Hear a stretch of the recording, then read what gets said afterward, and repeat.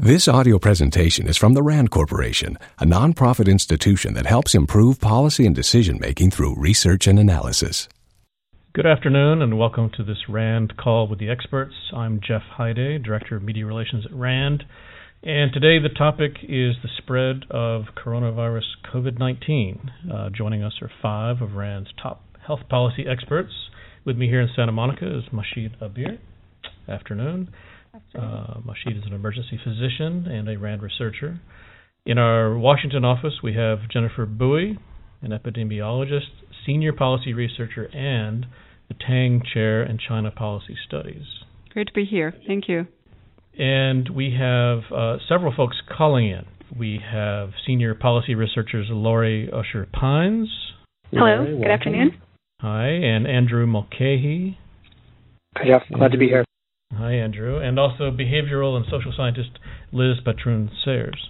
Hi, everyone. How are you doing? Hi, Liz. Senior media advisor Warren Roback is also here with me in Santa Monica. So let's begin. Can we put this pandemic, if it's okay to use that word, into perspective?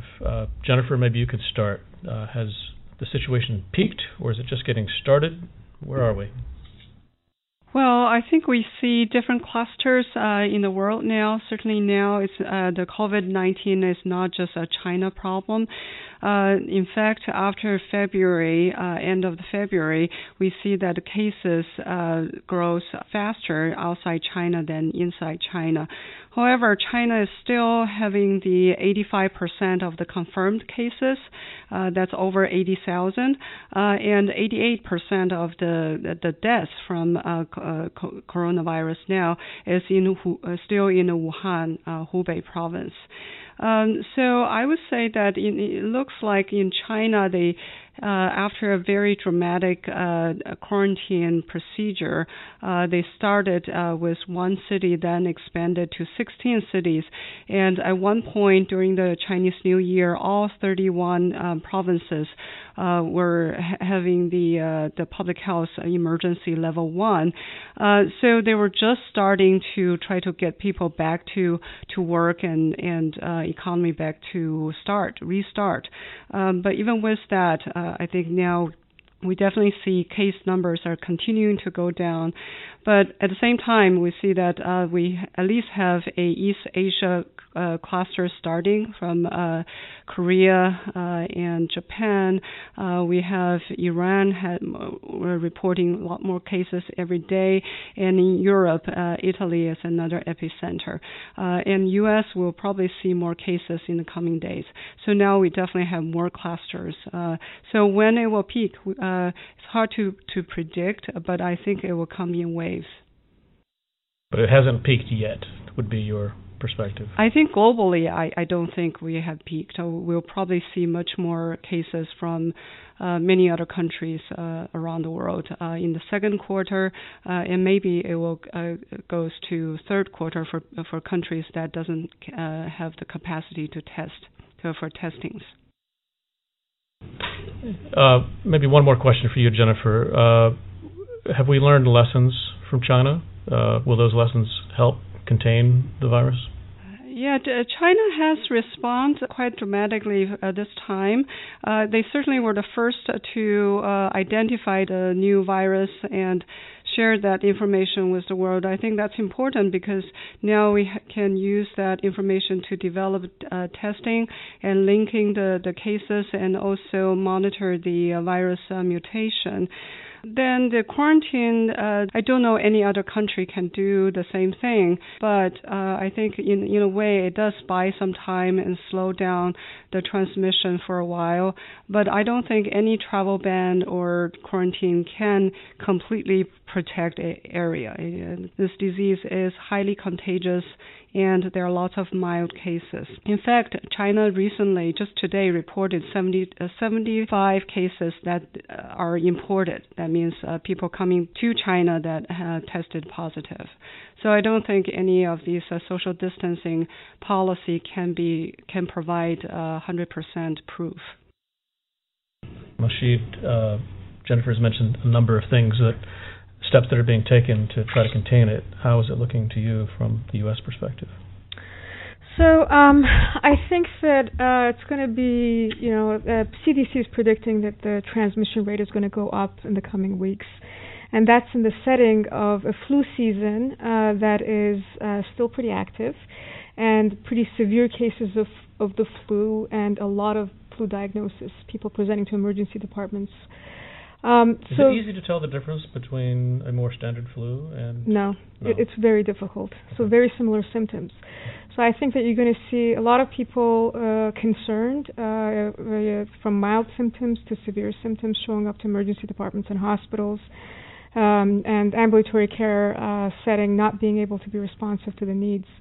So I think that we need to take these coming weeks, and the health systems need to evaluate their surge plans and make sure that they identify gaps and are ready to respond, because people are going to come, whether they have the flu or just a common cold or coronavirus. And how is that affecting the mood in hospitals and emergency rooms? I mean, is there a sense of panic or grim determination, or what is it? So, on an average day, a lot of health systems and hospitals, particularly in urban centers, operate near or at capacity already. So we're already strained. So what is complicating this picture is healthcare providers, nurses, physicians, respiratory therapists, and so on, who would be concerned to come to work because they're worried that they may get the disease. And it adds a layer of concern, right? So normally you're operating at high capacity, and that is a stress. But add the stress of the unknown of how infectious the disease is and concerns you may have for your family. So I think it just makes it much more complicated. What about, I'd like to ask both you and Andrew about diagnostic tests. Are the tests there and there aren't enough, or where do we stand with diagnostic tests? Yeah, I think the difficulty is determining who to test, and a lot of the recommendations are changing around that. So again, you have to realize it's in the context of symptomology that's very similar to the flu, and sometimes even the common cold. So I think that there needs to be consistent messaging around when to test and who to test, and I don't think we're quite there yet. And interested to hear Andrew's thought on that. Yeah, Andrew, can you weigh in on the diagnostic tests? Or even once you get past the issue of who to test, there's still some pretty fundamental issues around the availability of a test in the U.S.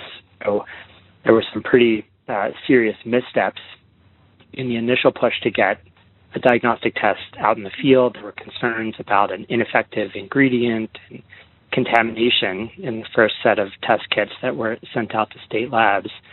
And until very recently, likely due to these concerns, all the testing was happening at CDC in Atlanta. Over the past couple of weeks, there's been a real push to get more diagnostic test kits out to laboratories and more labs able to do the testing.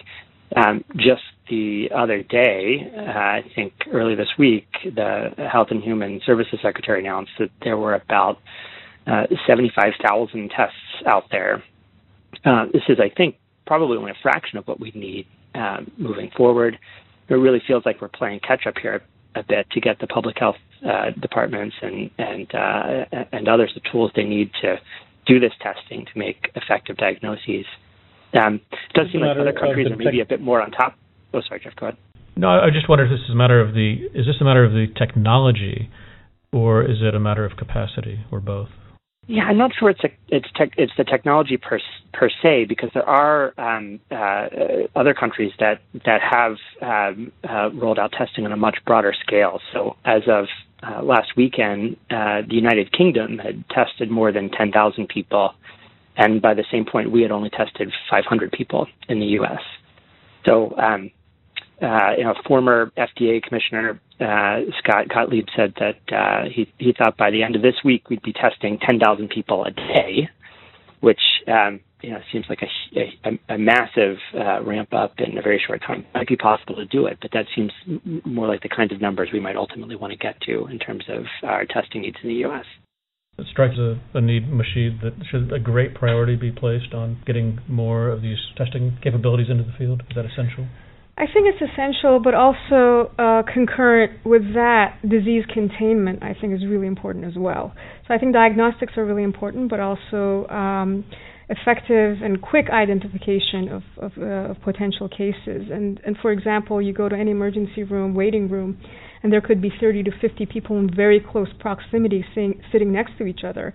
And that's a potential risk for people contracting the disease. So I think that concurrent with diagnostics, as far as lab tests are concerned, we need to be very proactive in the hospitals to make sure that we protect people and we screen them at the point of entry. So whether that is the ambulatory care clinic or it is the emergency department, whatever setting the point of entry is.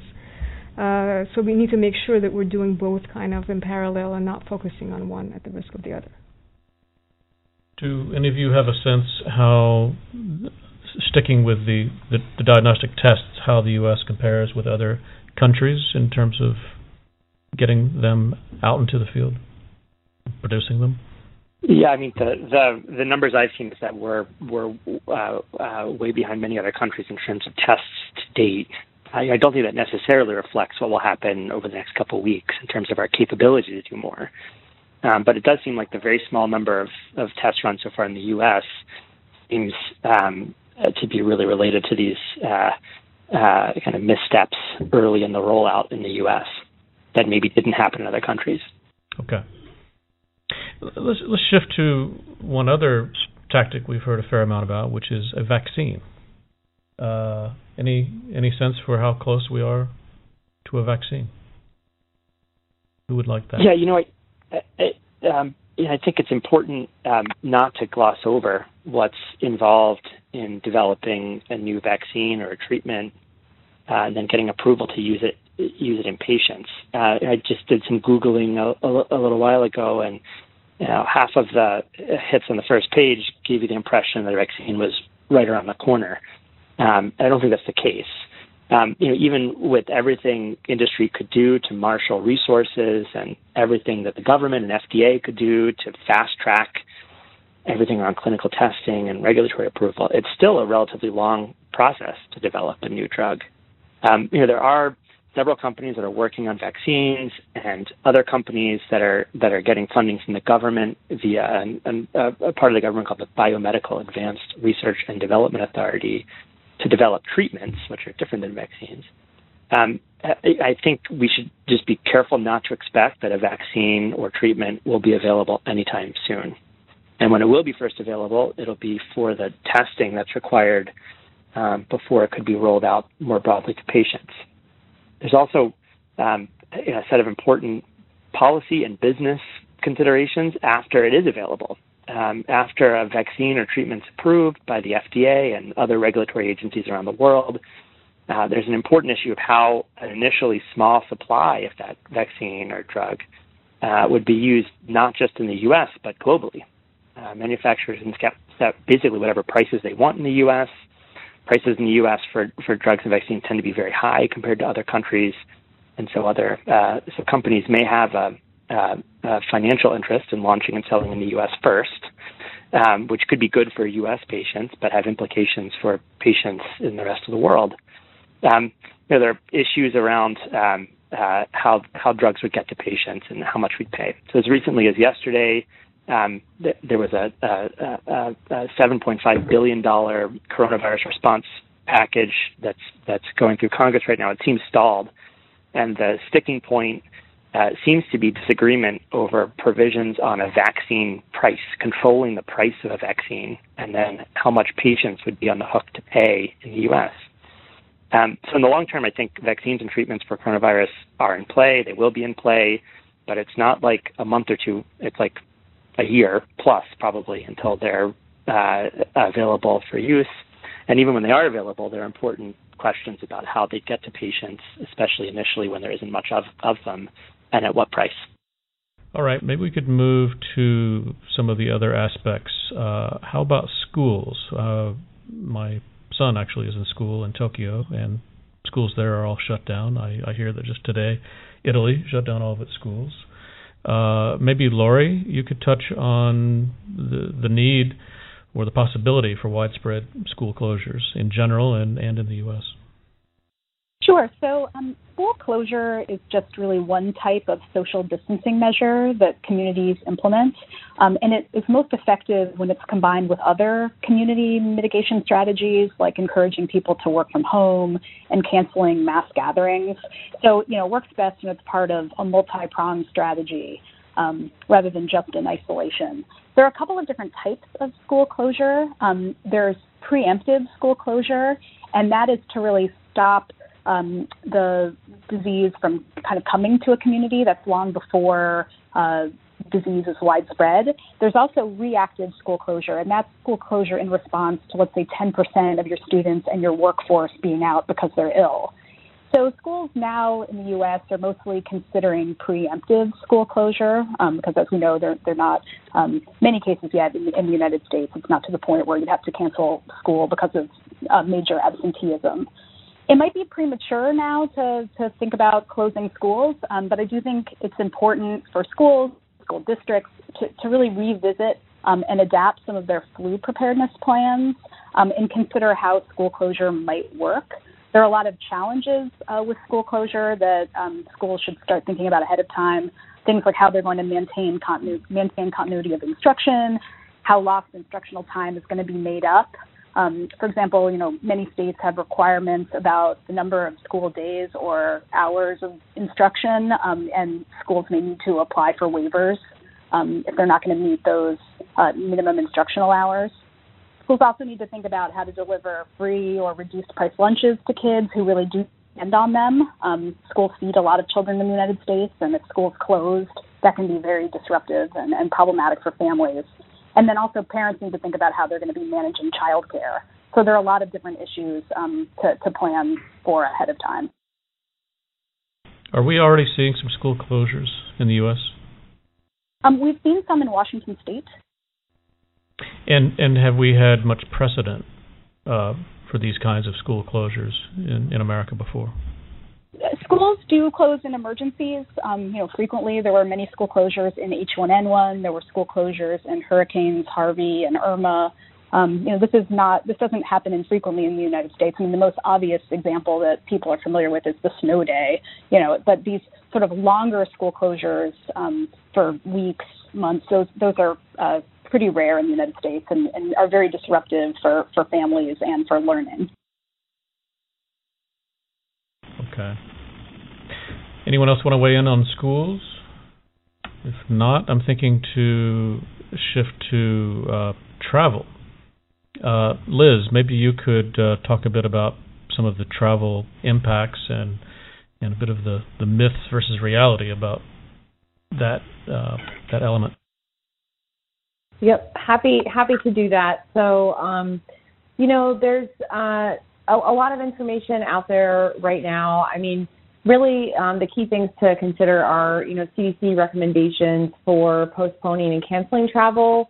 The way that they look at it is they have 3 levels. So there's a watch level 1, alert level 2, and warning level 3. Jennifer already talked about really some of the warning level 3 countries, which are China, Iran, South Korea, and Italy. And so in those cases, CDC recommends that travelers avoid all non-essential travel to those level 3 countries because of the high risk of getting COVID-19. There's also a lot of discussion right now kind of related to, should we travel? Should I be canceling travel? I think, again, it really depends on kind of where the travel is to and also, for example, what the purpose of it is.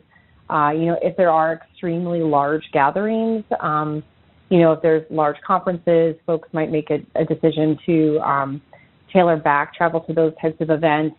In terms of fear about traveling, there's also a lot of discussion about, the filtration systems on airplanes, for example. So generally speaking, how air is filtered on airplanes, most viruses and other germs are not going to spread easily in that case. At this point, given what we know about COVID spread with, droplets and, the kind of the range related to that, the general advice is to try to avoid folks that are sick.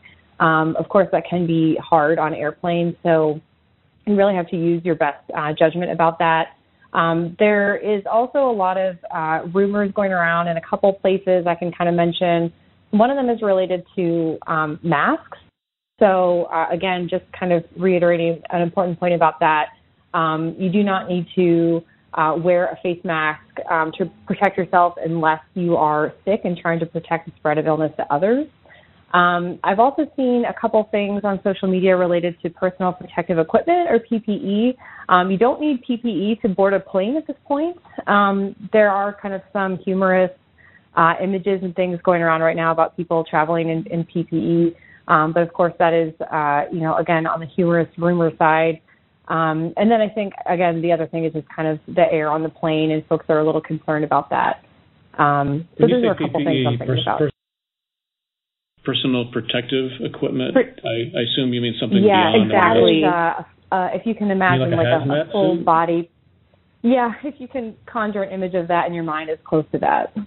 And the masks are not terribly helpful for those who are not sick because they are not. It's a 95, which means and these particles are too small; they can still get through. Mm-hmm. Exactly. So they're providing mostly a bit of psychological support, I suppose, if Surely. There's two different types of masks. I mean, the type of mask that I think most people would be able to access are kind of like standard surgical masks, but those actually aren't really going to provide you any protection from COVID-19. So that's more of just, it might help folks feel better, but isn't going to provide a lot of actual protection. Masheed, any further point on the masks? So apparently they are the surgical masks. There's a big demand for them in the U.S. Because so many people are out going to get them. So I think it's so important to put the right message out there that this is not effective because it's not working, and people are basically, it's just a reflection of the mass hysteria around COVID-19. Liz, maybe a little bit more from you on mass hysteria and how the public is taking this. How would you grade the level of information that is out there? Yeah, it's a great question. So, when I was thinking about kind of how to frame this, in my mind I kept coming back to this point that, there's always a challenge between balancing facts and fear. This response is really no different than other responses we've dealt with in the past. Just in terms of how things are playing out right now, I think it's no surprise to anyone that there's a lot of attention and interest from the general public. We have a lot of media attention. And so, in terms of kind of how much is too much, I think this is a little tricky because we are in the space where the immediate risk in the U.S. is low to, an average person, but there's still a need to take precautions right now. And so I think it's really difficult to consider those 2 points at the same time that, right now risk is generally low, but we need to be doing things to prepare. And I think folks can kind of hear the preparedness message and just assume the worst is coming. But this is generally, again, in line how things play out. I mean, it's really easy to focus on the fear factor, but, it remains critical to kind of consider that technical risk factor. In terms of, thinking about risk, again, just kind of a point about acknowledging both that technical risk aspect and also the risk perception aspect. So those are two different things, and you can actually have an imbalance in either category. So when we're thinking about risk perception here, there is so much media attention right now, and there is a lot of heightened concern and uncertainty surrounding this emergency. So I would say that risk perception side is high. But the technical risk right now to the average person remains low. And so I think to the extent that we can kind of look to both of those categories and make sure that we're trying to manage both is the best way to try to, attend to both elements of how people perceive risk on both that subjective side and the technical side. Are there any particular conspiracy theories out there that you would like to dispel or highlight? There are always conspiracy theories, and I will. Basically, the kind of main one is that any kind of virus's origin is something that was intentional rather than a natural occurrence. So, for example, this would be thinking about, okay, this is, a bioweapon and not something that just naturally occurred. That's happening right now online in various places. There's always going to be, rumors and conspiracy theories. This is something that happens time and time again. The reason that these pop up is because these types of theories can sometimes help reduce anxiety from a cognition standpoint. So if folks are looking for explanations, rumors or these types of conspiracy theories can actually sometimes help folks feel better. So that's kind of why they can be appealing. But I think the big one, again, is just always kind of that speculation around the origin of a virus. And so this again, happens every time there is an outbreak like this.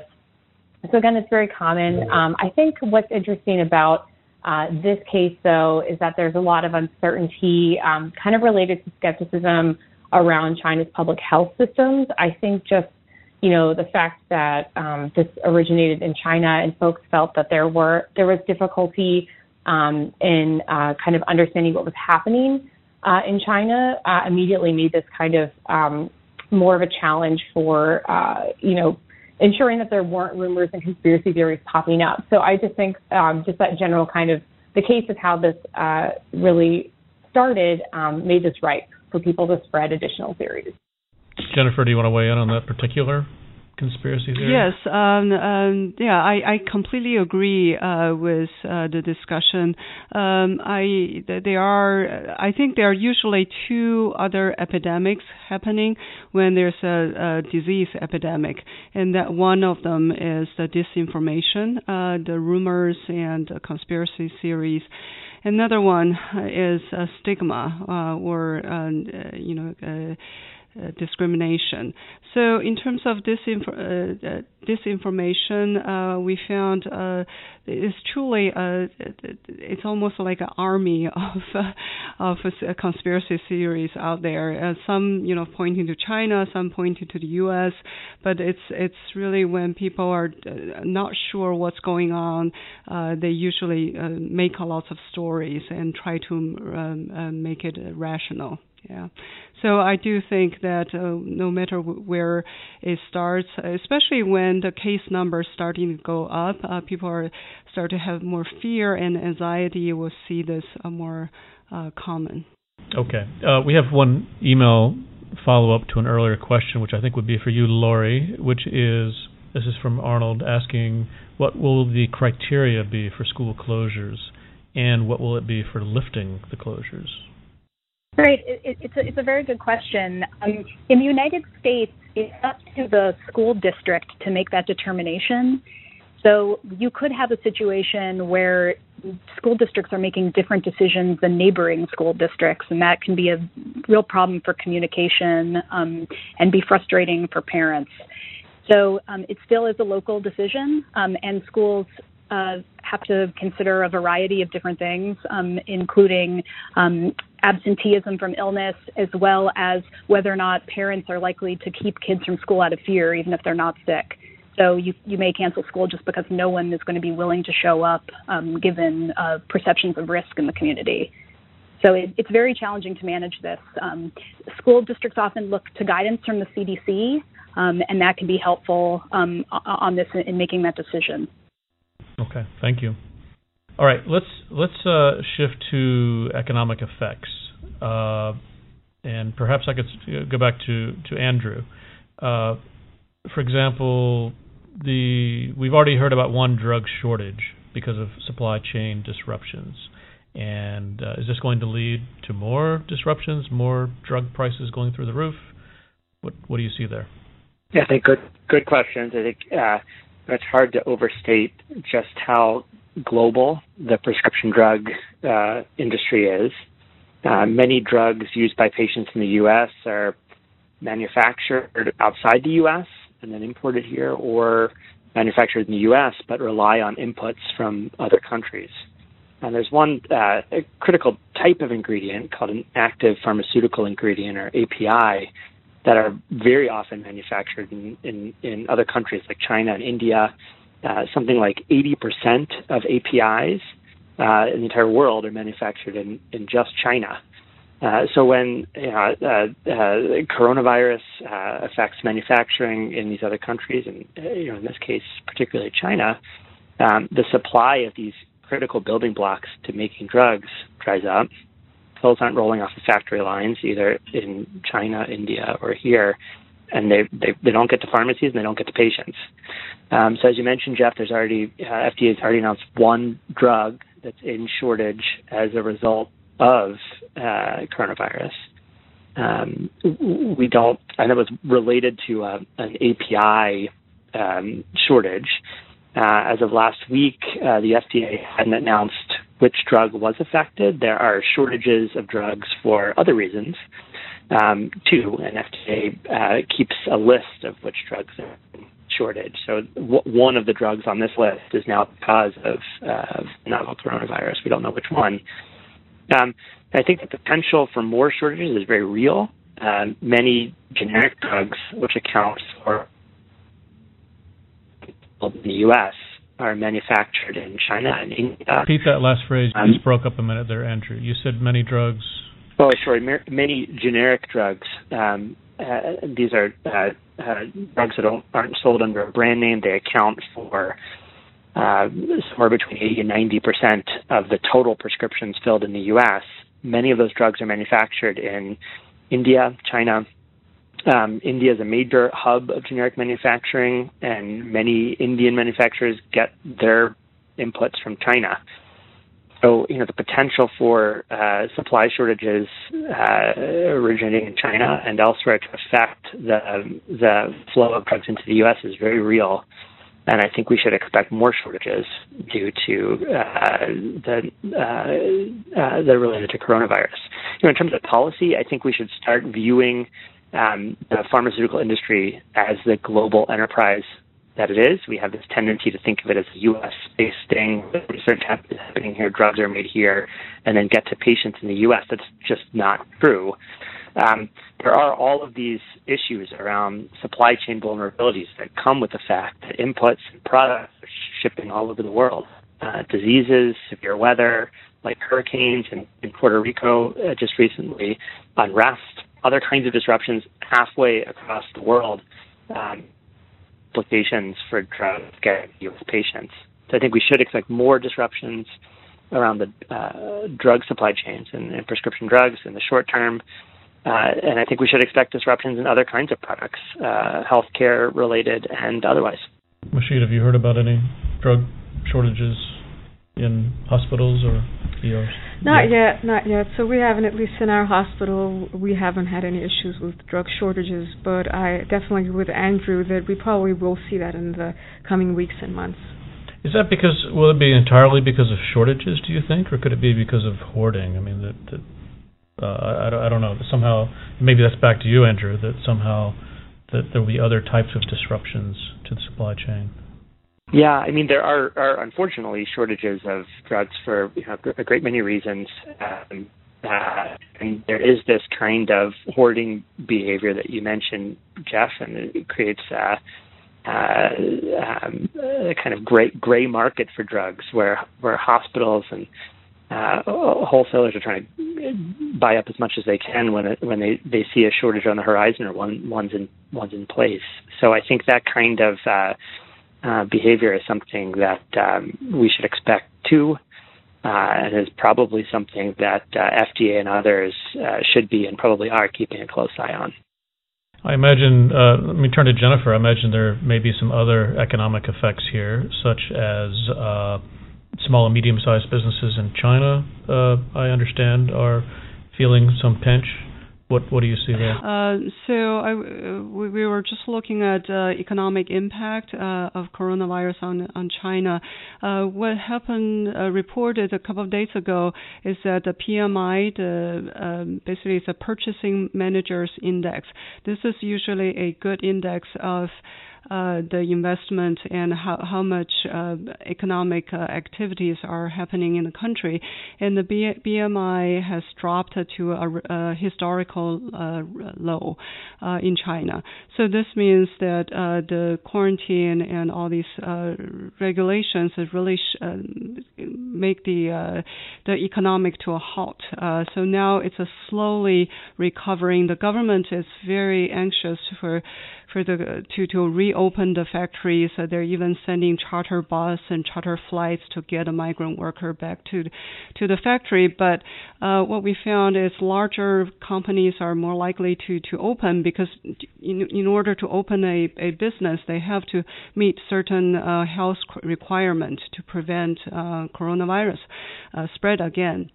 But small and medium-sized companies, business it's harder for them to meet these criteria. For example, each person has to be 2.5 meters aside. So things like that, and small and medium companies are also more likely to work in the service sector, and now there's really not much demand in China. So we'll see this reopening will be very gradual. Okay. Let's turn back to how individuals are dealing with coronavirus. Masheed, if you could talk about hospitals and doctor offices and when people should go, and or should they be avoiding them at all costs? What's your guidance? So generally speaking, I don't think people should change their health-seeking behaviors, frankly. I think if there's a routine visit and you're an older adult and you're multiply comorbid, maybe you can delay that visit, reschedule it for further down the line. But, it's tricky because particularly for older adults who may have many medical conditions, chronic conditions, delaying a office visit or an ambulatory care visit can be consequential, right? So if they've run out of their medicine, they need refills, they need their blood pressure checked, there's many reasons why people do need to be seen in the doctor's office. I would say if you don't have an emergent condition or you have another routine or more urgent but not emergent issue, probably avoid emergency departments. Not just because you may be putting yourself at risk for exposure to the disease, but also it's a strain that can be avoided. It's a strain on the healthcare system that can be avoided. But I think that if people have questions about, particularly at-risk individuals who are older and multiply comorbid, they can contact their doctor's offices and kind of also get guidance from them as to what they should do. Any general guidance after 24 hours of fever, after 3 days of fever? I mean, what's the tipping point for when you should go in? If you have concern for coronavirus, you mean? Yeah. The first symptoms are high fever, cough, and headache is a big component of it. And as I mentioned before, the overlap with the flu and coronavirus symptoms there's a lot of overlap there. So I think that if you are someone who has other health issues, you probably want to go in sooner rather than later if there's a concern, particularly if you're concerned you may have been exposed or you travel to an endemic area. If you're an otherwise younger and healthier person, you may be able to kind of extend that time frame to more like 48 or 72 hours. But there's other symptoms you should watch out for as well. So, for example, if you are dehydrated and you're not eating, you're not drinking, you're vomiting, if there's more to it, then obviously you want to go in sooner. Wouldn't the niftiest thing be if you could get on Skype and talk to your doctor remotely? So it's interesting you bring that up. So it depends on the healthcare system. So some healthcare systems and hospitals have taken up telemedicine and virtual care a lot more significantly than others. And within hospitals and health systems, some specialties and disciplines have more than others. So the trend, at least in our area, is that specialty care and surgical care actually does a lot more of telemedicine and virtual care than primary care. So I think it's a mixed bag there, but I think that when we think more into the future and for these kind of epidemics or pandemics, that yes, that's absolutely a solution. Lori, you've studied telemed. What do you think? Yeah, I think that telemedicine is going to have a significant role in this response if COVID-19 becomes widespread, because it really does have the potential to improve triage and help with the management of scarce resources like limited hospital beds, limited emergency department physicians who are practicing in person. So, telemedicine in general has been slow to catch on, and it's been around for decades. We've been talking about it for decades, and our research actually shows that only about 4% of the population has ever had a video visit, despite the fact that it's been around for a long time. And, the fusion of innovation happens very slowly, especially in healthcare. But there are also a number of regulatory and reimbursement barriers that have prevented the greater growth of telemedicine. And as Nasheed pointed out, some health systems are using this pretty aggressively. Some aren't. There are some very large direct-to-consumer telemedicine companies that have physicians who are licensed in all 50 states. But in general, I don't think any of the systems could handle millions of people seeking telemedicine care at the same time. This would have to be something that, if it's more localized, it would be able to be managed effectively over telemedicine. So really, telemedicine could be key in supporting a social distancing kind of mass quarantine scenario. A person who's sitting at home, for example, could use a direct-to-consumer telemedicine type company to assess the need for in-person care, and that can help them avoid showing up at a physical site of care like an emergency department where they could potentially be exposed to coronavirus. It's interesting, we've seen that telemedicine is already being used in a few different ways in the response. For one thing, as I mentioned, some of these large telemedicine companies are screening patients for coronavirus. They typically see a lot of flu, and now they're thinking about coronavirus and reporting potential cases to the CDC. We're also seeing some health systems converting office visits, for example, for chronic illnesses, to telehealth when they can, when something looks like it could be managed over telehealth. There's been some conversion happening. We've seen that in the news. And then also it's used within hospital settings. So a clinician down the hall might use it to treat a patient in isolation in a hospital, and that really helps in limiting the number of providers that need to be in the room with the patient and could potentially be exposed to coronavirus. So lots of interesting ways that it's already starting to be used and could potentially see greater growth if this becomes more widespread. Interesting. We do have a question from the line of Morgan Fairchild. Your line is open. Oh, thank you. Hello, Morgan. Hi. Good morning or good afternoon. Listen, I'm curious about the morbidity rate. They started off saying 1.3% and 1 to 2%. Some of the things I'm seeing out of Iran look like they're 3.3%. What do you guys see as the latest on the mortality rate? So the mortality seems like out of all the cases, 20% are the severe cases. And my understanding is that the mortality rate is anywhere from 1 to 2% currently. And I'll defer to Jennifer if you have more updated numbers. Well, we usually characterized it in epidemiology. We said it's a case fatality. That means among those who are confirmed with having the virus, how many of them eventually died.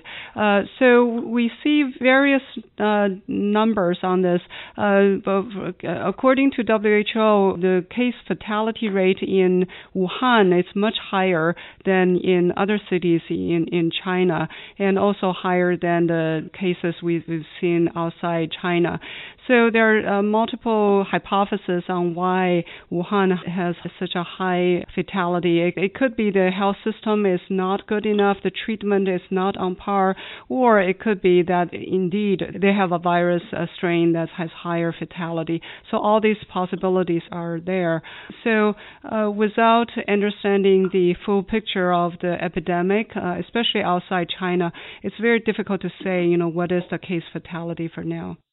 I think what happened in Wuhan is lots of patients being turned away.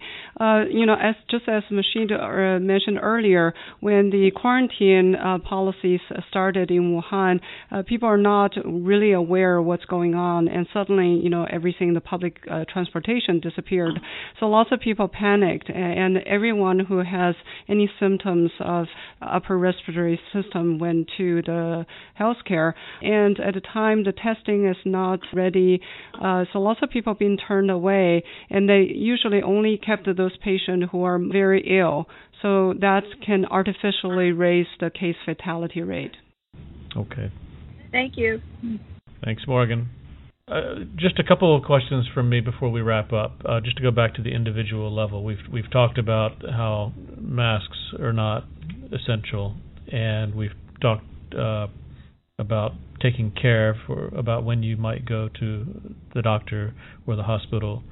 We have not yet talked about things like stockpiling food or supplies or sheltering in place. Laurie, maybe those are some points that you could touch on.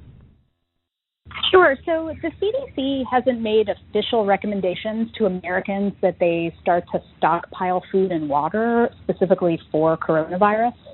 But FEMA has had recommendations in place for years and years now that communities and households should have preparedness kits or kits just in their homes that would include things like a three-day supply of food and water and medications that you may need. If you have an infant in the house, formula if that's how you're feeding your baby, diapers, that sort of thing.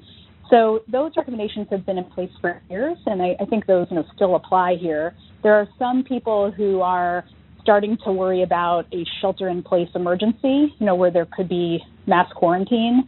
And, those folks are starting to think about storing in their homes, 2 weeks to 4 weeks worth of food, water, other household essentials that, having on hand would prevent the need to go out. So, that's not something that CDC is specifically advocating for at this point, but, some people are planning in that way. So if you have the space and the money to buy extra supplies, that's an option. Okay. Very good. Thank you, Laurie. I think we will wrap it up here. We have a time of 2:28 p.m. in Santa Monica. Thank you, Mashid, here in Santa Monica. Thank you, Jennifer, and Laurie, and Andrew, and Liz, and Warren. Thanks, everyone, for being here. We appreciate this, and we will send around a link to the call when it's ready. This concludes our call. Thanks for participating, and have a great day. Thank you.